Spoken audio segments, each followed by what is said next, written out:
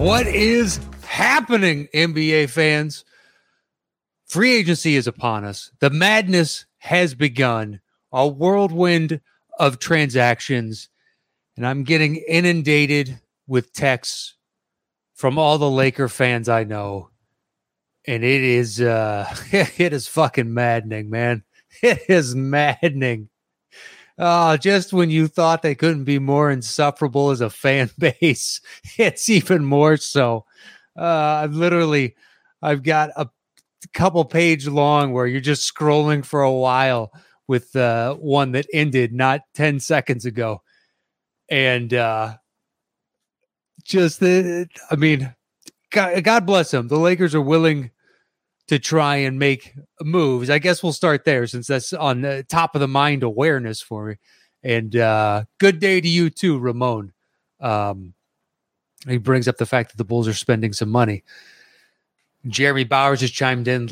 Lakers made so many moves. Tax is going to be ridiculous. Yeah, tax is going to be super ridiculous. So the Lakers, first off, they make the trade for Russell Westbrook, so they ship out Russell Westbrook for KCP, Kuz, and Harrell.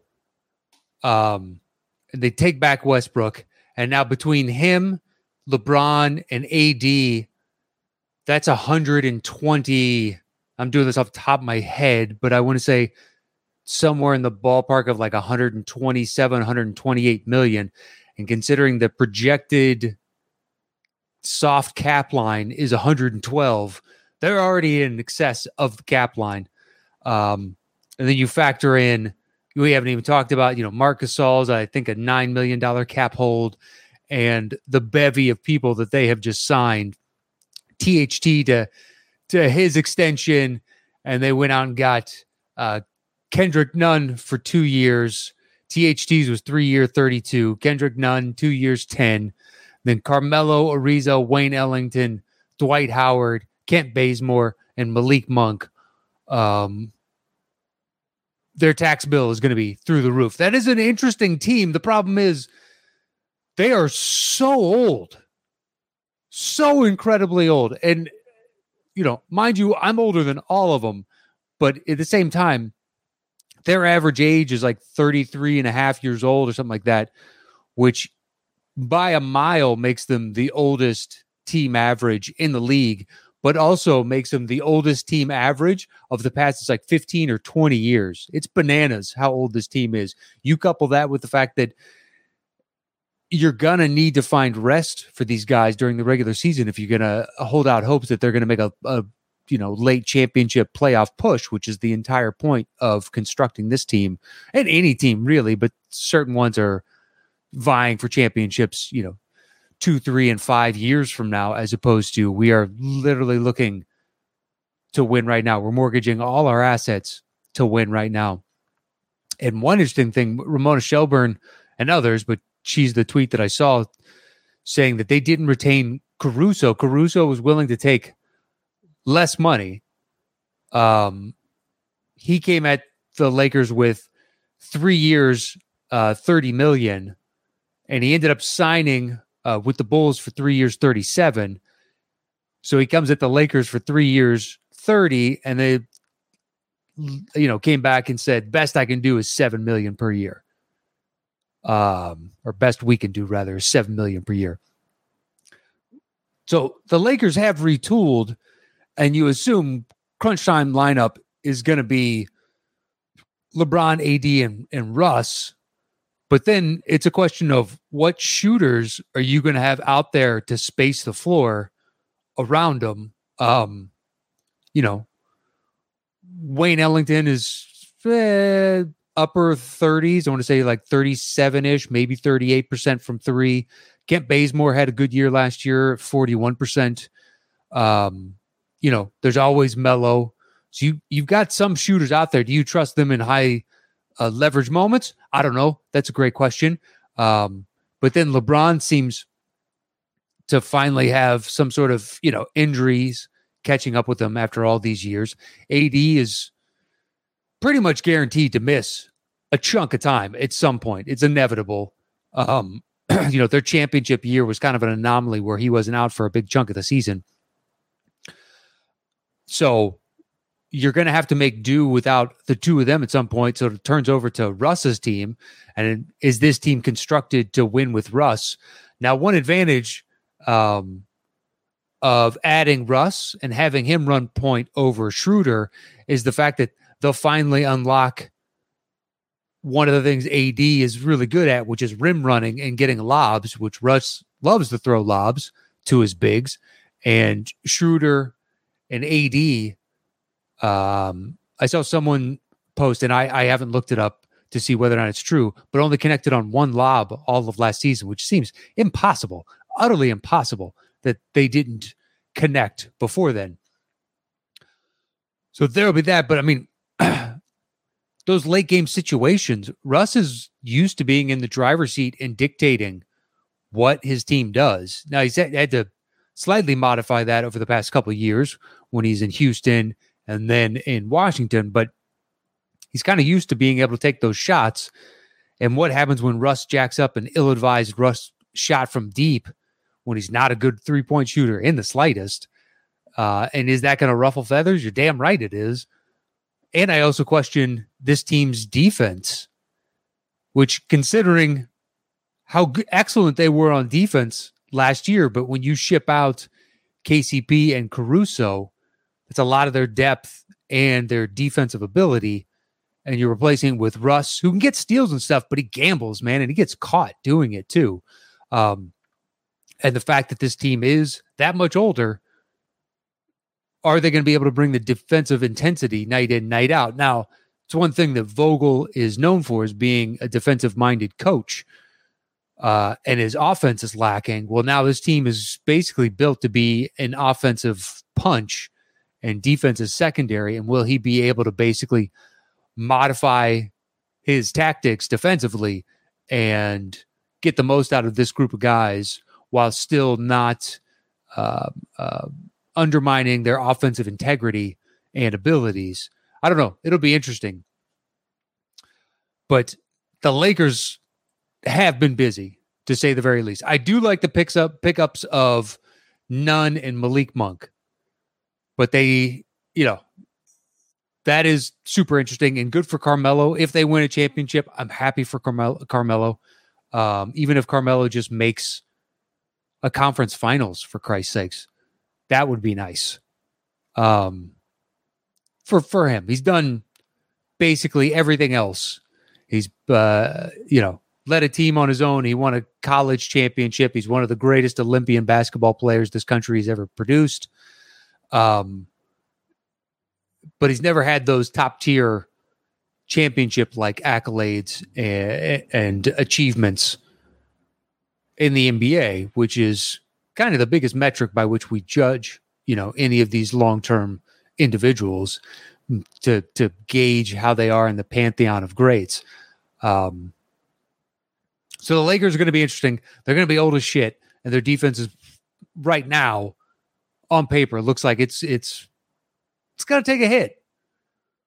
So I'll be intrigued as to whether or not they can overcome that. But, don't want to count them out, because right now, as more than one Laker fan has texted me, who's stopping them in the West? And that's a great question. I mean, injuries are going to play a factor in this, but I don't know that anybody got dramatically better, especially if the Clippers don't retain Reggie Jackson, which right now he's still a free agent as of recording this. They really need to keep Reggie Jackson. And then Kawhi will, by all accounts, re-sign with them. And I think Paul George shaking off the pandemic P and all that jazz. I think he actually got a little bit better. He was already, excellent. But to lead a team like that when technically the number one option goes down and you're able to carry the load, that should really help them going forward. Plus, they got PG under contract. He signed an extension, long before this free agency madness began. So how long does Kawhi sign for? Does he do another 2-year deal? I don't know, but all indications are Kawhi is going to re-sign with the Clippers. Why he hasn't thus far, I don't know. Maybe he wanted to see all the moves that they were going to make. But any other really big championship team, unless Kawhi suddenly wants to go out for a mid-level exception. There's not a whole lot of teams with cap space left that have any real championship aspirations, as evidenced by Miami going out and spending damn near every dollar they have. They extend Jimmy Butler to a 4-year, $186 million contract. They trade for Lowry and get him on 3 years, $90 million. That's a boatload of money. They've got Duncan Robinson re-signed now for 5 years, $90 million, which $18 million per for a guy that shoots that well from three and at his age. It's a good contract. Picked up PJ Tucker on a 2-year deal. Solid, 15, so $7.5 million-ish per season. Solid pickup. They just got Markieff Morris today, and they re-signed some of their own, plus a 1-year deal from Oladipo. And Woj was reporting that from Oladipo's surgeon that had, now there are red flags. He had a second surgery in May. It's the second surgery on the same right tendon quadricep in the past 28 months. But the surgeon went in there and said it was torn away. I can't believe he was playing. And they reattached it. The surgery it was textbook, and he should be right as rain come November. And if that is the case, then they signed Oladipo to a mid-level exception contract, because that's basically the max money they can offer him. They don't have, anything else in the coffers. So this team running it back suddenly got very interesting. Are they strong enough to compete with the likes of Brooklyn? Well, if Brooklyn can stay healthy, Brooklyn is the odds-on favorite, in my opinion, to win the whole damn thing. But that's a big if. I mean, I don't know if I trust Kyrie to stay healthy for an entire season. But even with KD and Harden, that duo alone is pretty damn solid. When you factor in the Bruce Brown is coming back 1 year on his qualifying, which is a smart move. Next year, the cap jumps. Roughly the projection is around $7 million, and Bruce Brown should be able to take advantage of that next season. But then like a full offseason with all these guys in training camp, and maybe Joe Harris springs back, and Brooklyn is going to be a problem. But Miami, damned if they didn't go out and try and do everything they possibly could to really make some moves and put a championship type contender together, because there were a lot of suitors out there for Lowry. Dallas wanted him and would have been an interesting fit next to Luka. New Orleans did everything they could to free up the cap space to get him by trading away pick after pick after pick to get off of contracts to free up the cap space, only to get Devontae Graham in return and lose Lonzo Ball. That's going to be a tough pill to swallow for New Orleans fans. And now they have to contend with, is Zion going to leave or not? And if I'm Zion, I am leaving. They have now squandered another generational talent that makes CP. They lose CP. That's fine. They get AD, another generational talent. They lose AD. And from that, they get Zion. And it looks like they're going to screw up the Zion thing, and he's going to leave. And at that point, I don't even know if New Orleans should have a franchise. They have some fans down there, but they also have trouble selling tickets. And the ownership there just doesn't seem to be able to put the right people in place. So perhaps it's time to move on. Do something else with your time. But Miami, boy, oh boy.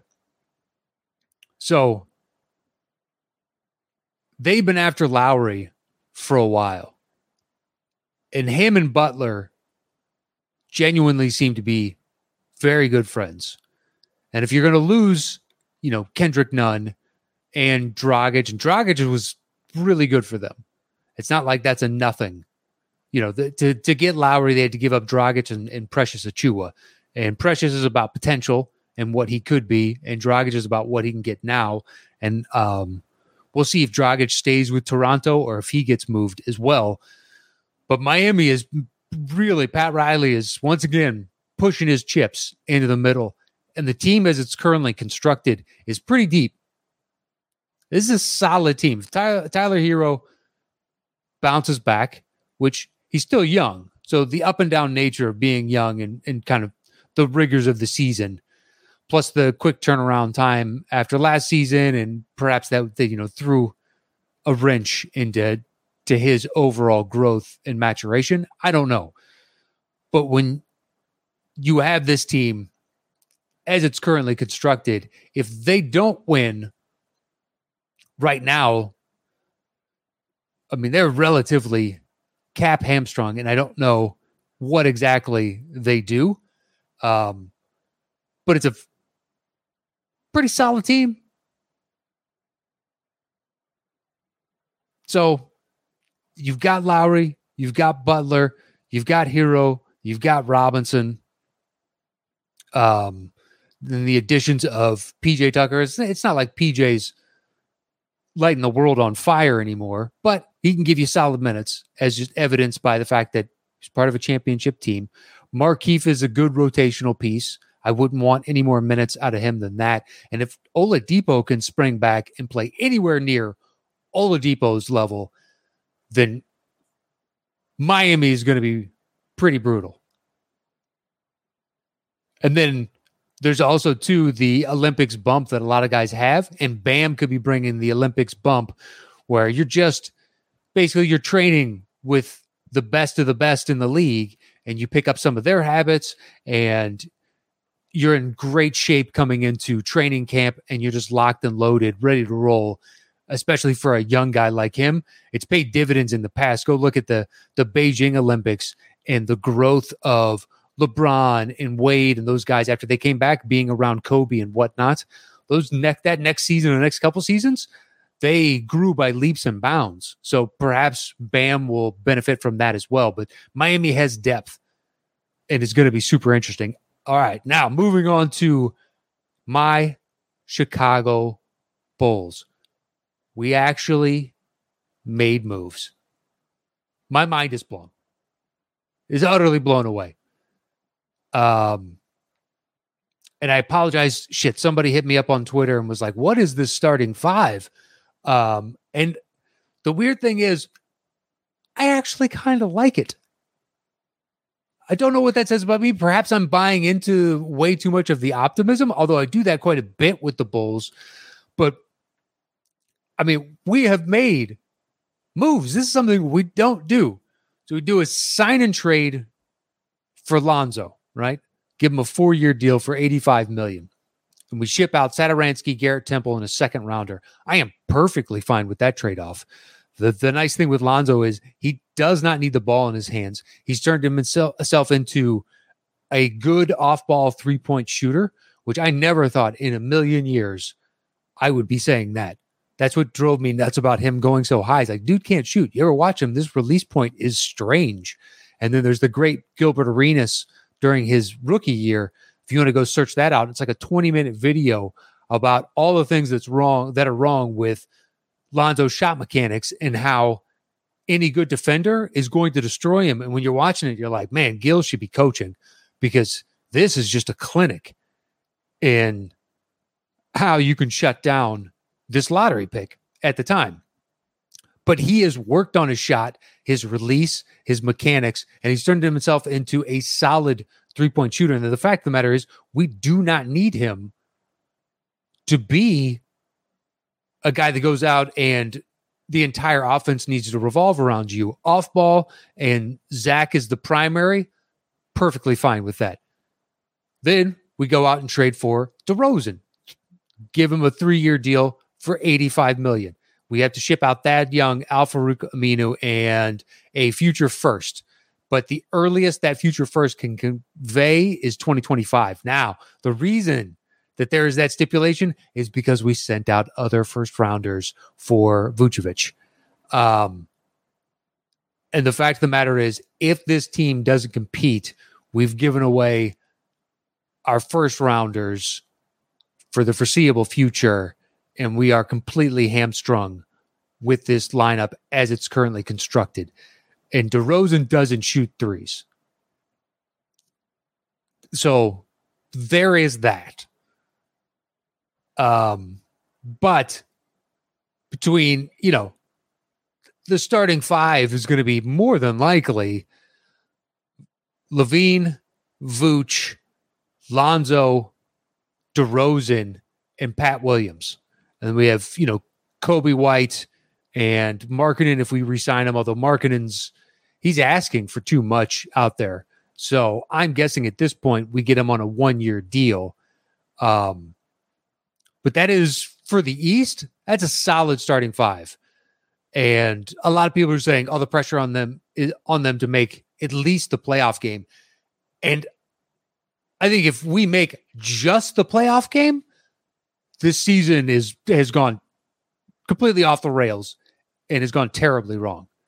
I'm not saying we need to be, the top three, because that to me is a little bit more bananas. But if we're not in, say, top 6-ish, this is a problem. This is a real problem. Because then you add in the depth that we got with who I brought up earlier, Caruso, 4-year deal for $37 million. I think that's solid depth. A guy that is performed really well for a championship team. Now, when you have somebody like LeBron out there and you're only asked to play defense, shoot the occasional shot, and get out there and just hustle, it's a different role than quite possibly it will be for the Bulls. But the added depth of a steady individual like that, I think is great. And this new front office came in and did something that previous front offices really had no desire to do, which is shake things up, mortgage some of our assets for trying to go out and acquire players that can help us contend. We're not championship level. And until we see this collection of guys play together, I have no idea what really their ceiling or floor is going to be. But at least it's finally interesting. I mean, for whatever reason, Chicago is one of the biggest media markets and the largest cities in this country, but we cannot sign free agents for anything. Nobody wants to go and play in Chicago. It doesn't have the sexiness of New York, and then you factor in the cold weather. Well, if you're not in New York, do you really want to deal with the cold when you can go to one of the two LA teams or Golden State, or pay no income tax in Texas, or go down to Miami? Like, there are just other options out there for you. So if you don't develop from within and acquire in trades, Chicago just didn't really have any other avenues. So to finally go out and make some of these moves, I mean, at least we're interesting, which is something I've been waiting for, and most Bulls fans have been waiting for a long time. I think it was Tim Williams was the one that tweeted me about the lineup yesterday. I didn't respond. I apologize. But this team is going to be a handful. We have now numerous all-stars on this squad. And LaVine is set up to be a perennial at this point. He has elevated that next level. And then within voters' minds, like media and players, because he is playing solid, heavy minutes for the Olympic team, and if they end up getting gold, well, that'll just increase his shine that much more. And he managed to get an all-star this year when the team was just kind of so-so. So now you pair him with Vooch, who's been on all-star teams, DeRozan, who's been on all-star teams. But we have three really solid individuals.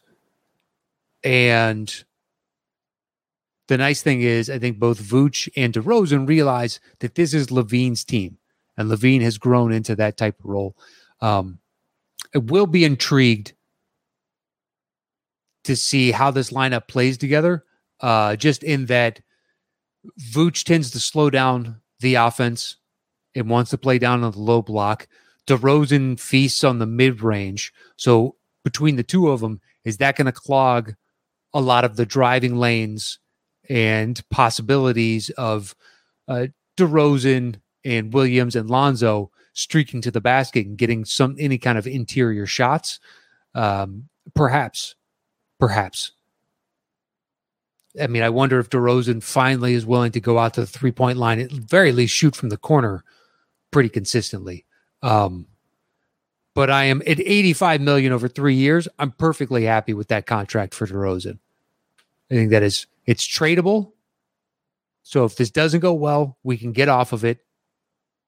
And at least it is showing to Levine and the fan base, we're trying to make moves to make this team better.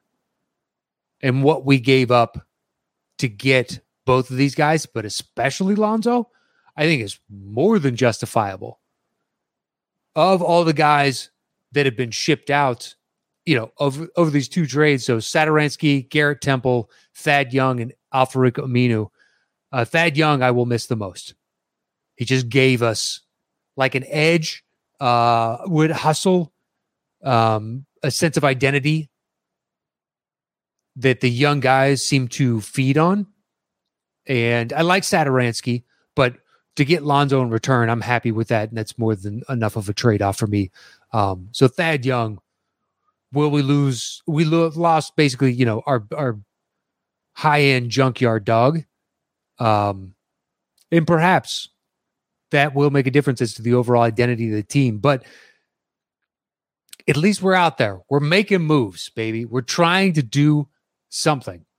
All right, but we will move on. So a team that has not technically been part of free agency, but has been a mover and a shaker, are the Boston Celtics. So they ship out Kemba to OKC for a 21 first and a 25 second, and they get Horford, Moses Brown, and a 23 second in return. Now OKC has just bought out Kemba, and Kemba is going to sign for what appears to be the mid-level exception with the Knicks. And suddenly by that signing, the Knicks look all the more interesting because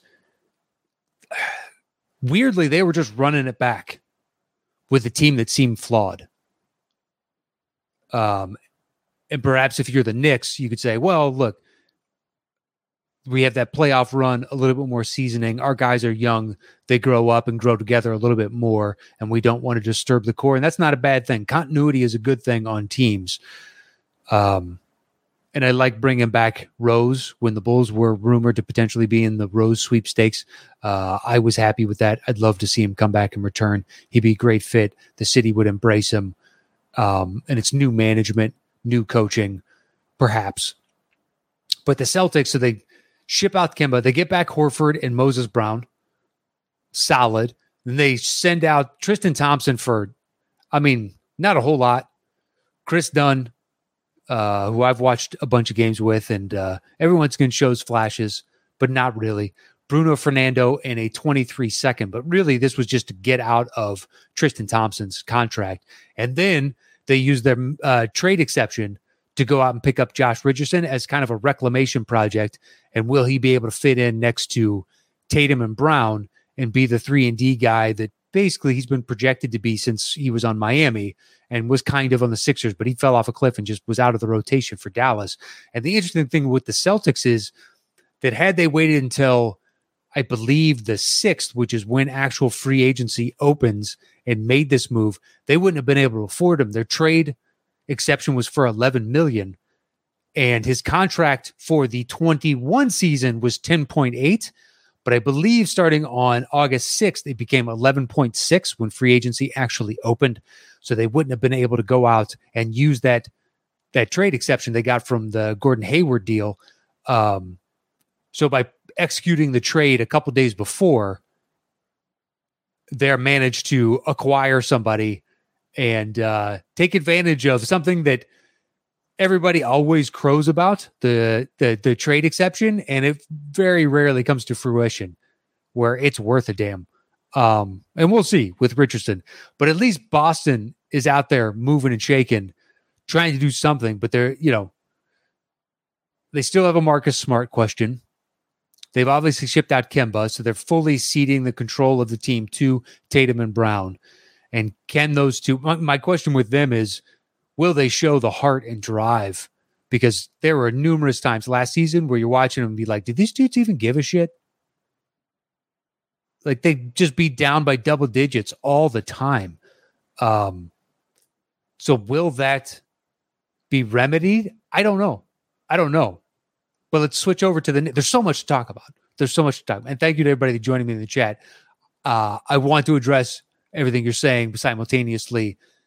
There have been so many moves that it's kind of tough to go back and forth between the two. We're moving on to the Knicks, who I just brought up. So the Knicks have just done we're going to retain basically everybody. So they Rose 3 years, $43 million. Nerlens Noel 3 years, $32. Granted, that's a shade under $11 million per. And given the fact that, in the very near future, Steph Curry is going to be making $50 million, it's not egregious, but Nerlens is a very one-dimensional player. So it's probably about market average, but I would hope you could get him for like $8 million. Shave a few million off of that and save it. But anyway, 3 years, $32. Alec Burks, 3 years, $30. I think that's solid as can be. Bringing Taj back for one more year. I love Taj. Always been a big fan of Taj, save for when we drafted him and I initially watched him. I was like, dude, this guy's game is so strange. Like, he looks like an old man at 22 with this old man game. Did you see him pick up this up and under nonsense? And then you watch him enough and you're like, nah, man, he is everything you want in a guy like that. I love Taj. I'm glad he's coming back playing for Tibbs again. And then they go out and they pay $18 million per for Evan Fournier. That's the only one that makes me question the Knicks front office. Evan Fournier to me is fine. I watched him on the Magic and then watched him on the Celts. And by his stats, I guess this is about what he's worth. Personally, I would not touch Evan Fournier for $18 million unless you think that's a very tradable contract. If it comes down to that, I would be much more comfortable with Evan Fournier at 15 on the high end, 12 on the low. 18 seems really high for Evan Fournier. But he does give them more shooting, which is what they lacked when it came playoff time. It's just somebody to hit a bucket. And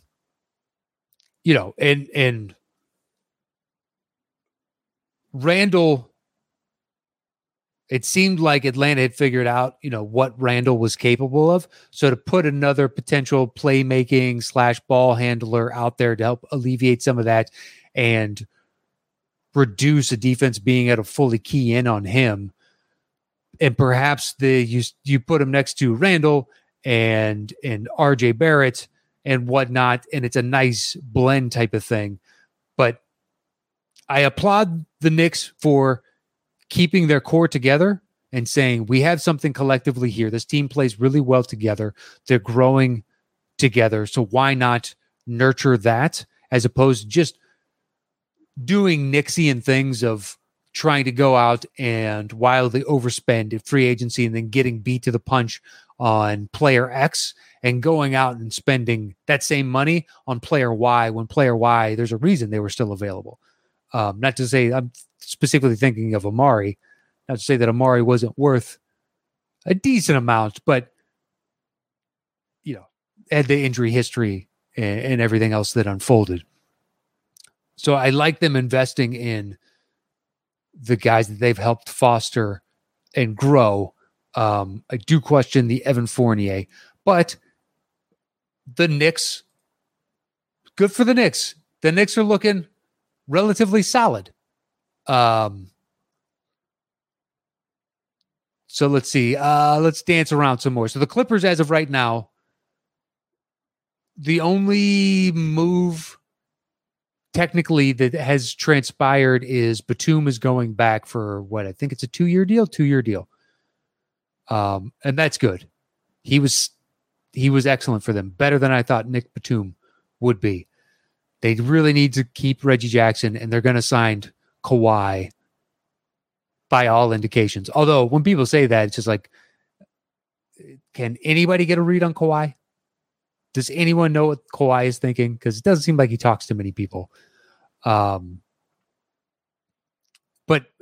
they're running it back. So I like that for them. Denver, instead of looking at next season as kind of a wash with Jamal Murray out, they've actually gone out. They re-signed Will Barton to a 2-year, $32 million deal, 16 per. I like that. JaMychal Green, 2 years, $17 million. Sure. Jeff Green, 2 years, $10 million. That's 10 total and 17 total, 32 total. Not per. There's no world is Will Barton worth 32 per. Solid. Retained Austin Rivers services and then signed Kelly Olynyk. Olynyk went to Detroit. So re-signed 3 of their guys, went out and got Jeff Green off of Brooklyn, which is kind of huge for Brooklyn because when they had guys go down, he really stepped up and it turned into the Durant and Green show against the Bucks. So to lose him, it's kind of huge, although Brooklyn is somewhat hamstrung. I don't know how they could afford him. But what's interesting about that for the Nuggets are the cap dynamics next year. Because you're going to have, Aaron Gordon coming up, and you're going to have Michael Porter Jr. eligible for his extension, and they're not going to have a whole lot of money. Now, they can go over the cap to re-sign their guys, but is this team, if they're not in championship contention next year with Jamal Murray being out, are they going to be willing to talk ownership into wildly going into the luxury tax over the next couple of years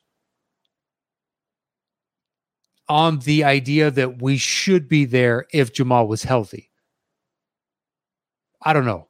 That's going to be an interesting discussion. But I do enjoy the fact that instead of looking at next season as a wash, they are trying to retain some of their guys and then adding someone like Jeff Green. And staying competitive instead of just kind of throwing in the towel and saying, next year's a wash. They're at least going to say, you know what? Jokic is in his prime. He's the MVP. On a big of his size, his prime is going to be a smaller window, more than likely, than it is for the equivalent guard or wing player. So we need to do everything we can to maximize the group and the talent that we have now to try and put a winner and be competitive. And if Jamal Murray had been healthy this year, I actually like the Nuggets to make it out of the West. And if he was healthy next year, I think the Nuggets would have a good shot at contending with the Lakers or anyone else in the West. Because I don't think there is, if you listen to Laker fans, it's Lakers in whatever number they want to come up with. The last one I got was from my buddy Chris, and he said Lakers in 5. I don't know that any team is the runaway favorite right now in the West. Whereas in the East, I think it is Brooklyn. And then after that, it becomes a discussion of Milwaukee or potentially Miami, or if Atlanta grows a little bit more, those are your top tier-ish teams right now. And the only reason I'm not putting Philly in that mix is they still haven't found a trade partner for Ben Simmons. And that is a looming problem because you don't want to get to training camp with Ben Simmons. And I love that Daryl Morey, God bless him, he is asking for everything under the sun. You want Ben Simmons? What was it? With the Spurs, they told the Spurs, potentially, this is what's been reported, we want 4 firsts and 3 pick swaps. Why don't you just ask for a hand job from the head coach too? Just have Pop come over and give you a handy. It's ridiculous. I mean, you might as well ask for the moon. all they can do is say no. There's no point in lowballing to put yourself in a bad bargaining position. And you're setting the anchor point of don't come at us unless you have a legit trade offer. But Jesus, Philly, you might want to temper those expectations as to what you think that Ben Simmons is worth on the open market, because right now his trade value is almost at its all-time lowest. And if they open this season together and it does not go well, it's only going to plummet all that much further. You need to get off the schneid and make this decision pretty quickly. So let's move on quickly. Let's bounce around a little bit. The Indiana Pacers, they retained, so far, this is what they've done. They've retained TJ McConnell and they picked up Torrey Craig from Phoenix, but they also let Doug McDermott go to the Spurs. And I thought that was it was a quality pickup by the Spurs. And now Doug McDermott in his late 20s is the oldest Spur. That's how young the Spurs are. But Doug McDermott signed for, hold on, I got it in my notes. McDermott signed 3 years, 42. And I think given his skill set, that's a solid pickup. The Spurs also got Zach Collins too from Portland. 3 years, $22 million. That seems about right. Seven and change per season. I got zero problem with that. Portland hasn't done much of anything outside of re-signing Norman Powell to 5 years, $90 million, 18 per. That seems to be about the going rate between him and Duncan Robinson and a few other guys, Fournier, like 18 million for that skill set seems to be about the going rate. But then it's Tony Snell for a year from Atlanta, Ben McLemore for a year over from the Lakers, and Cody Zeller, which they lost Zach Collins. So they pick up Cody Zeller at $5 million less per season. But if you wanted to keep Dame, you just lost Melo too, and Zach Collins. This is you're going to have a depth issue, and I don't know that this appeases Dame. So, all right, moving on. So far, Philly the only real moves they've done are Georgie Niang for 2 years, Andre Drummond on a vet minimum of $2.4 million. And then Rajon Tucker, but that was, their own guy. But Drummond, who's been in a war of words with Embiid over the years, and Embiid just clowning on him on, Instagram and Twitter, but mainly Instagram, saying he owns him over and over. And now he is the backup to Embiid. That should make for interesting fodder. Orlando hasn't done all that much, but that being said, by all accounts, Jalen Suggs falling to them could be the perfect piece. And then they went out and signed Mo Wagner to a 2-year deal, and they drafted his younger brother, Franz Wagner. So now they have the Wagner brothers, although by all accounts, Mo Wagner seems to be a dick. Don't know. Let's see, what else we got? The Pels. So I guess their big free agency move is Devontae Graham or Garrett Temple. But if you're Zion looking at this, of shipped out Lonzo, more future firsts to open up the cap space, and the best we're going to do is Devontae Graham, who's a good player, but he's not a great player. And his contract isn't crazy. It's a shade under $12 million on average per over 4 seasons. But I don't know if that's really moving the needle for them. Houston hasn't done all that much, although I do like the pickup of Tice, gives them more depth than David Nwaba. But that's a retaining of their own guy. But Tice is a solid pickup. They're more so about the youth movement they got there. So there's not a whole lot that they need to do right now. They kind of need to see the pieces they have and put them all together. Milwaukee, I'm concerned with as of right now. Although the pickup of Rodney Hood on 1 year for just a cheap amount of money is solid, but they've lost a couple guys going out. They retained Portis at a cheaper contract than he could have made elsewhere, but Portis has become a folk hero in Milwaukee, and why not stay where you're loved? But it's a 2-year deal. And Semi Ojeleye from Boston, like they haven't done all that much. You could say, why tinker with it? But you need to add depth, and you definitely need more shooting out there because if any combination of, your big three, if two of those three have an off night, it's really tough for you to win. So if you had more shooting out there, although with DiVincenzo coming back, perhaps his health will give them the depth, and then Pat Connaughton, his growth over the course of the playoffs, getting the increased minutes, maybe they just didn't want to go out and do huge amounts of cash. That's why it would have been interesting had Kemba gone there, because they could afford Kemba. Although Kemba will have a larger role in the Knicks and he's a hometown guy, but could have been interesting there. Let's see. Let's bounce around. Sacramento, they retained Rashawn Holmes and Mo Harkless, but to get Holmes for 4 years, 55, solid pickup. I don't know what else, they were going to do. So that was kind of their top priority, is to retain him if they could. Golden State hasn't done a whole heck of a lot. The reports are that their big three are understanding of that fact, that they didn't want to go out and forego all their assets. Maybe they can just kind of piece this together, and then with Clay coming back, they'll be super interesting. Who knows? Atlanta opened up the coffers and paid money out the wazoo. You've got Trae Young, 5 years, 172, and it could end up ballooning to $207 million.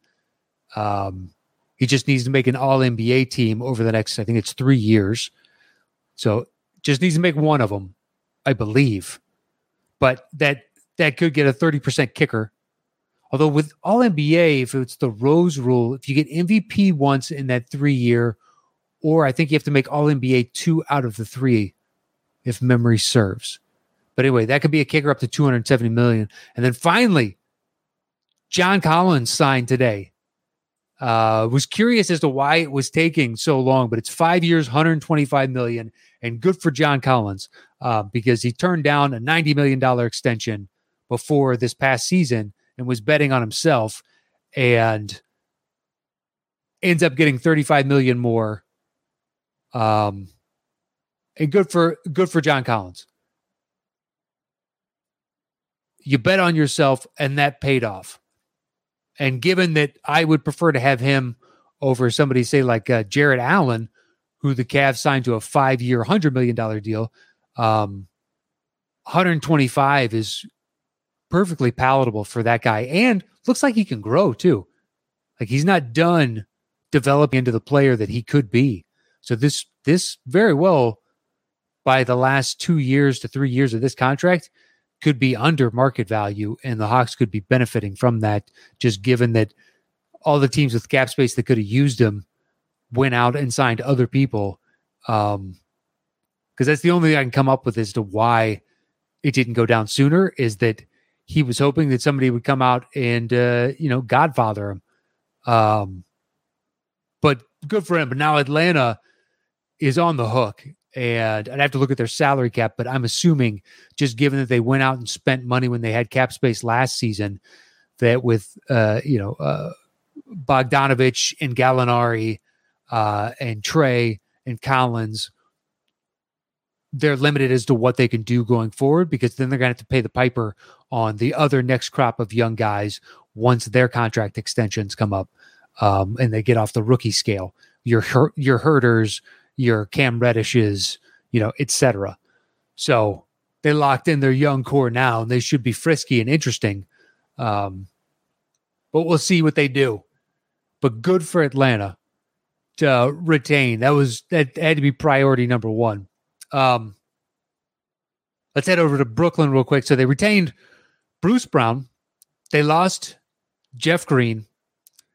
I really like the pickup of Patty Mills for 2 years, $12 million. He is going to be excellent for them coming off the bench. And for that price tag, is a guy with championship experience, should be able to blend easily with that locker room. And that was a solid pickup from the Brooklyn Nets. And then Blake Griffin comes back on a 1-year deal. They pick up James Johnson from the Pelicans on a 1-year deal. But retaining Blake, he seemed to really get along there and was rejuvenated. I still think losing Jeff Green is going to be, something they're going to have to overcome. But there's always the buyout market and everything come mid-season. And if they look like they're the championship potential juggernaut that they could be, well, then there is a very good chance they're going to have their pick of the litter for potential available free agents. Dallas retained Tim Hardaway Jr. for, once again, roughly around $18 million. It's 4 years, $74 million. Ends up being on average $18.5 million. I think, put it this way, for that same money, would you rather have him or Evan Fournier? I'll take Tim Hardaway Jr. Would you rather have him or Norman Powell? Powell's deal is an extra year longer. I think I'd still take Tim Hardaway Jr. He's just shown to be a good running mate for Luka, and Dallas freed up all the space to make a run at Kyle Lowry to complement that and really flesh out their front court, their back court rather. And it didn't pan out. So they're forced to go out and get like Reggie Bullock, 3 years, $30.5 million. That's good. Sterling Brown, 2 years, 6.2. Okay. But the fact of the matter is, and they retained Boban. Luka is MVP caliber. So you want to create a championship team around him, but you also don't want to forego the flexibility of being able to move guys into your cap or trade out assets to pick up somebody to shoulder a larger contract. So you want to maintain some flexibility there. But it'll be interesting as to what they do in the very near future, because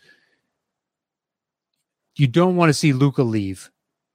And I can't imagine he's not going to sign his extension. I think Zion, there's a genuine fear that he might not sign his extension, but there would be repercussions and ramifications for him if he doesn't, because then I think it takes him out of the super duper max eligibility on the next contract, because he won't have the years in the league at that point or the residency with the team.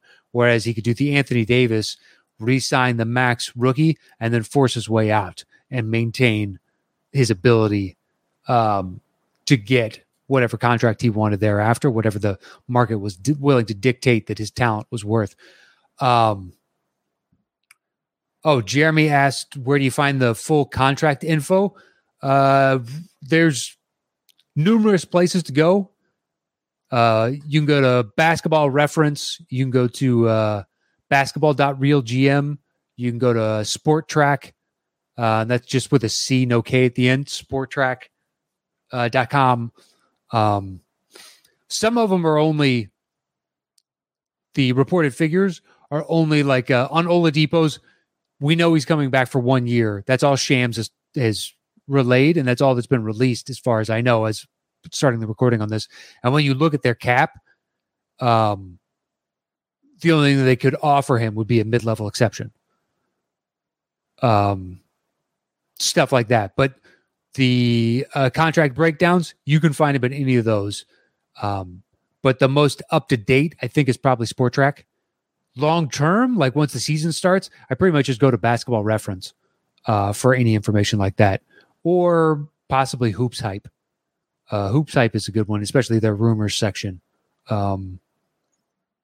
Anyway, go check those out. There's even more that you can go. If you want to go and look out, there are different sites for for stats that I like. I subscribe to Cleaning the Glass. But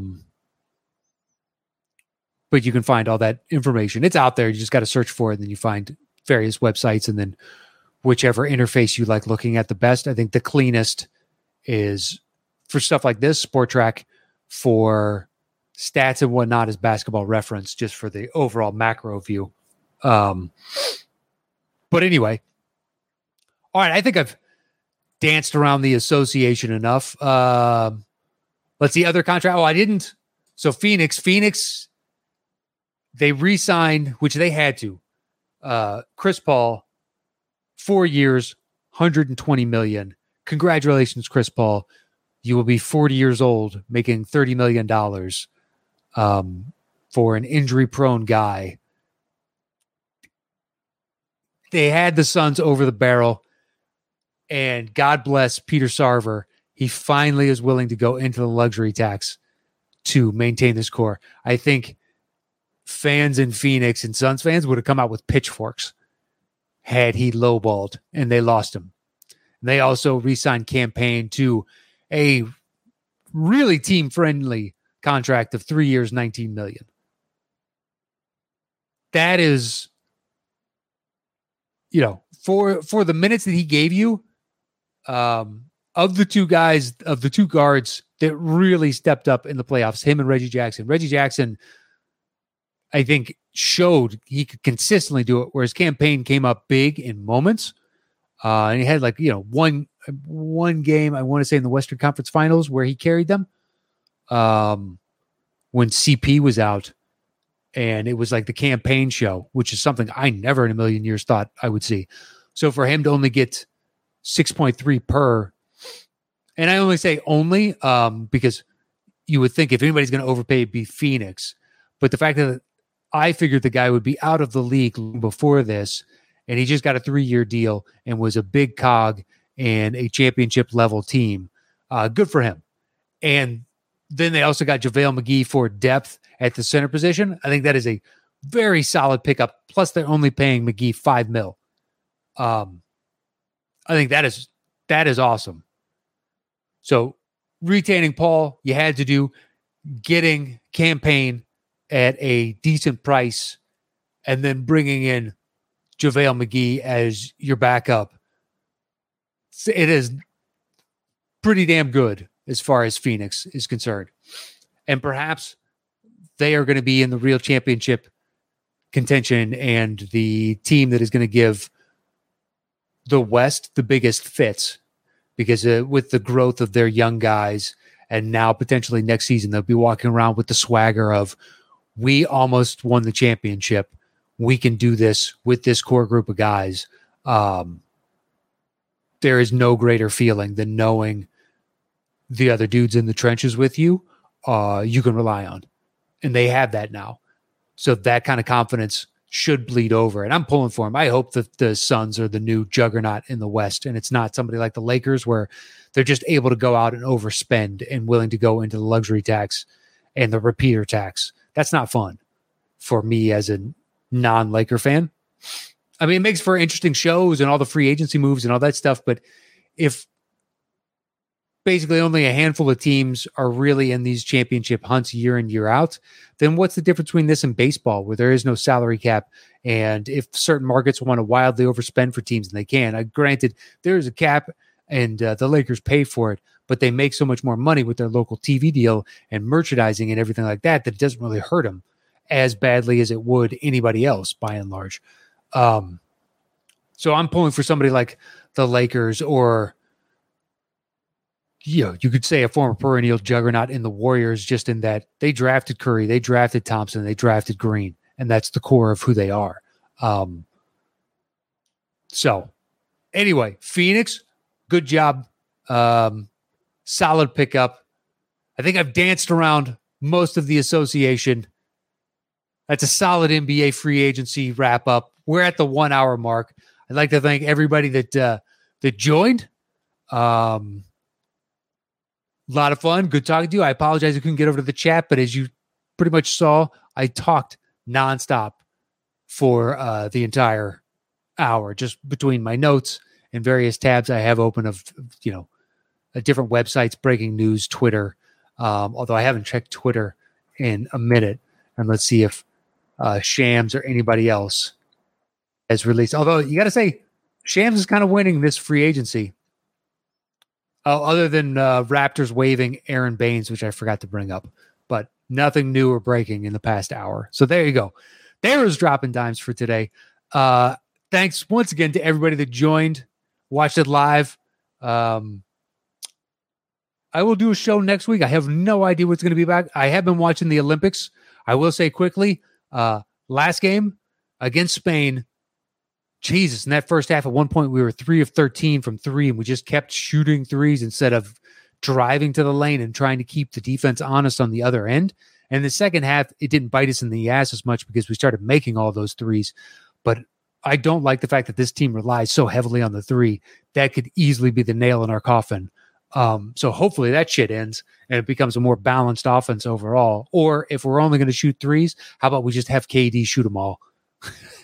Even though we have him and Dame, even though we have good 3-point shooters out there. But there were numerous times you're like, why is this going up? Clang. It was tough to watch.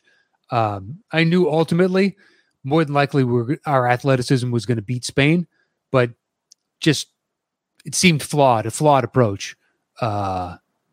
Anyway, perhaps we'll do a Olympics recap. I'm not sure, but if you want to watch this show each week, Wednesday at noon, head over to youtube.com/Matt Knost. You can check me out over there.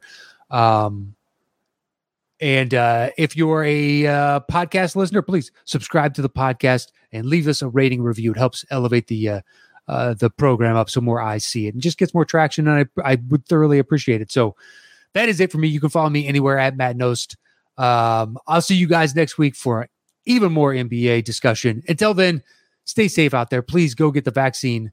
Wear your mask. This new Delta Plus variant apparently is now potentially resistant to the vaccine. So, dear God, if we don't get herd immunity quick in this country, we're going to be overrun with another one. So please go get the vaccine, wear your masks, and let's try and stop this thing dead in its tracks before it gains any more ground on us. That is it. I'll see you guys next week for another edition. Until then, adios.